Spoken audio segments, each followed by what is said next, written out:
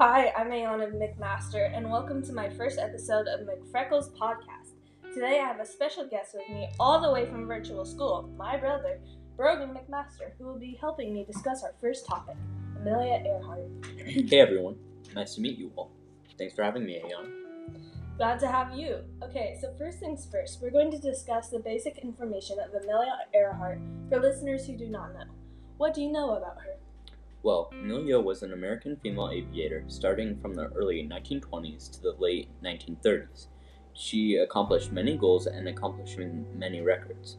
She would have been the first female to fly over the Pacific Ocean, but disappeared on July 24, 1937. To this day, it's still an unknown mystery on what happened with her disappearance.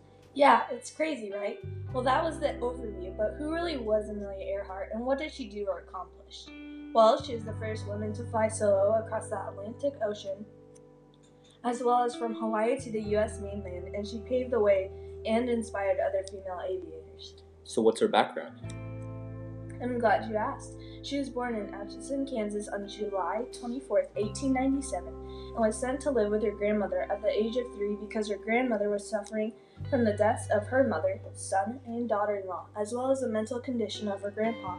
Also, her father was an alcoholic, so it was kind of hard on the family. Wow, that must have been a lot to put on a child at 3, especially with having to take care of her grandparents whilst trying to be a carefree kid. Yeah, it was, but she turned out to be an amazing person. So what happened with school and everything if she took care of her family? Well, she helped out with family every now and then, but gaining a stable career to provide for herself and partially the family was also in the balance. She took an auto repair course and briefly attended college after serving as a Red Cross nurse's aide in Toronto, Canada during World War I. She didn't want to be an aide for long though, and she took her first plane ride with World War I pilot Frank Hawks, and from then on she was hooked. Not going to lie, being a pilot has always been my dream job, as helping others, so that was cool. That she not only helped aid the hurting, but also was a hero in many lives for her achievements in aviation. Right? She even gets cooler. So later in 1921, she purchased her first plane, which was a Kinner Airster, and named it the Canary. She also formed the 99s, which was an international organization for advancement of female pilots. So she wanted other females not to be scared and take a leap of faith in aviation. Granted, in the 1920s throughout the 1940s, as well as all the way through today, being a woman in certain aspects in life and careers has always been hard. Thank you, Brogan, for acknowledging that. Anyways, more in depth of Amelia's disappearance was when she lost radio contact with the U.S. Guard off the coast of Howland Island. President Franklin D. Roosevelt had a 2-week search in which the airplane and Earhart were never found and declared lost at sea. This search costed around $4 million. That's a lot. I've heard many theories on how she disappeared, such as being captured and executed by the Japanese, or serving as a spy for the Roosevelt administration and took a new identity when returning to the U.S. Also, they say they might have found the plane wreckage, but the bones and blood found were not Earhart's, rather a man's. Although, did you know Amelia Earhart wasn't the only one in the plane? Fred Noonan was with her as a navigator. I know! Earhart never really liked anyone more so of females in the plane with her because she thought they were baggage and too much to handle or take care of. Good for her, though. Anyways, we'll be right back after the short break in which we discuss information about Amelia Earhart that some may not know.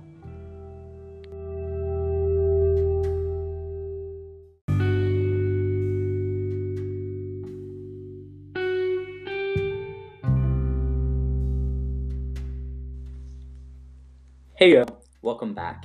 And this last part of the podcast episode, we'll be taking a dive into what some people may not know about Amelia Earhart. Ooh! So tell us, Ayana, what don't we already know about this heroic female aviator? Well, let's start off with a fun note. Amelia loved to build things, and out of the many things she did create was a roller coaster. That sounds awesome. Hey, after this, do you want to build one? Haha, very funny. Guess what her favorite sport was that she loved to play? I don't know. Maybe football? Nope, she loved to play basketball. She used to do cheerleading, but it wasn't enough. She also had a wooden donkey everywhere she went. What a donkey. For what? Well, since other girls received dolls, she received a wooden donkey and took it everywhere because it made her feel safe and calm. That's interesting. I didn't know that. Yeah, and like almost every other child, she made up imaginary friends and animals to go on adventures with, but eventually it would affect how she acted here and there. I don't really think I've ever had an imaginary friend or animal. Really? I think I remember when I was a youngin' that I was friends with the Queen of England and I pretended I was a princess. Wait, really? Yeah. Anyways, Amelia loved any type of animal, such as her dog growing up named James. He was a large black dog that was very scary and had a temper towards strangers. I'm just imagining her house having a beware of dogs sign. At least we don't have scary dogs. I think our dogs are more scared of everything and everyone than people being scared of him. So true. Anyways, let's dive into more about her way in aviation. So she took flight lessons, and in order to pay for those, she had to work as a filing clerk at Los Angeles Telephone Company. And among many of the accomplishments she had was that she placed third in the all-women's air derby. I'm curious, what's an air derby? Good question. The all-women's air derby is the air race for women, meaning that it was a transcontinental race between women. More specifically, this race that Amelia Earhart participated in and started in Santa Monica, California, and ended in Cleveland, Ohio in 1929. She also became the first president of Organization of Licensed Pilots and represents women flyers from 44 countries. That's cool and all, but can we learn more about her and not aviation? Jeez, Brogan, have a little faith in your sister. Anyways, so some information about herself is that she was engaged twice. For the first time, she didn't wear her ring or anything, and they never got married. She always thought that she didn't want to be tied down by a man, but that soon changed because she met George Palmer a little bit after and had a secret wedding in Connecticut. Okay, so the crazy thing is, well, not so crazy, but still important, she was named after two of her grandmothers, in which it was a family tradition to be named Amelia. Amelia also helped finance a fruit farm in Arizona for her former California mechanic who had tuberculosis. Aw, that's nice of her. She also sold her first plane to return to the East Coast, in which she bought a 1922 Kissel Goldbug automobile named Yellow Peril. I just looked that up and it looks authentic. I don't know if I would want one of those.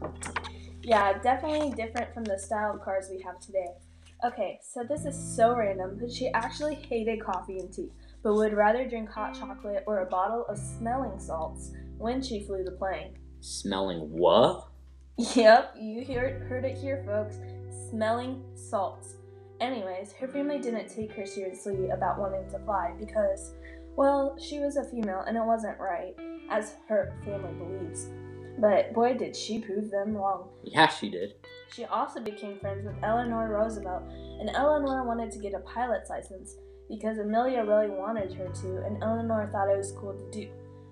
But Franklin D. Roosevelt refused for her to get one because it wasn't proper. I'd say for Eleanor Roosevelt to get her license, that would have been pretty cool.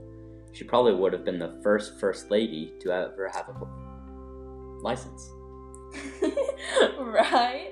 Any more things you know about Amelia Earhart?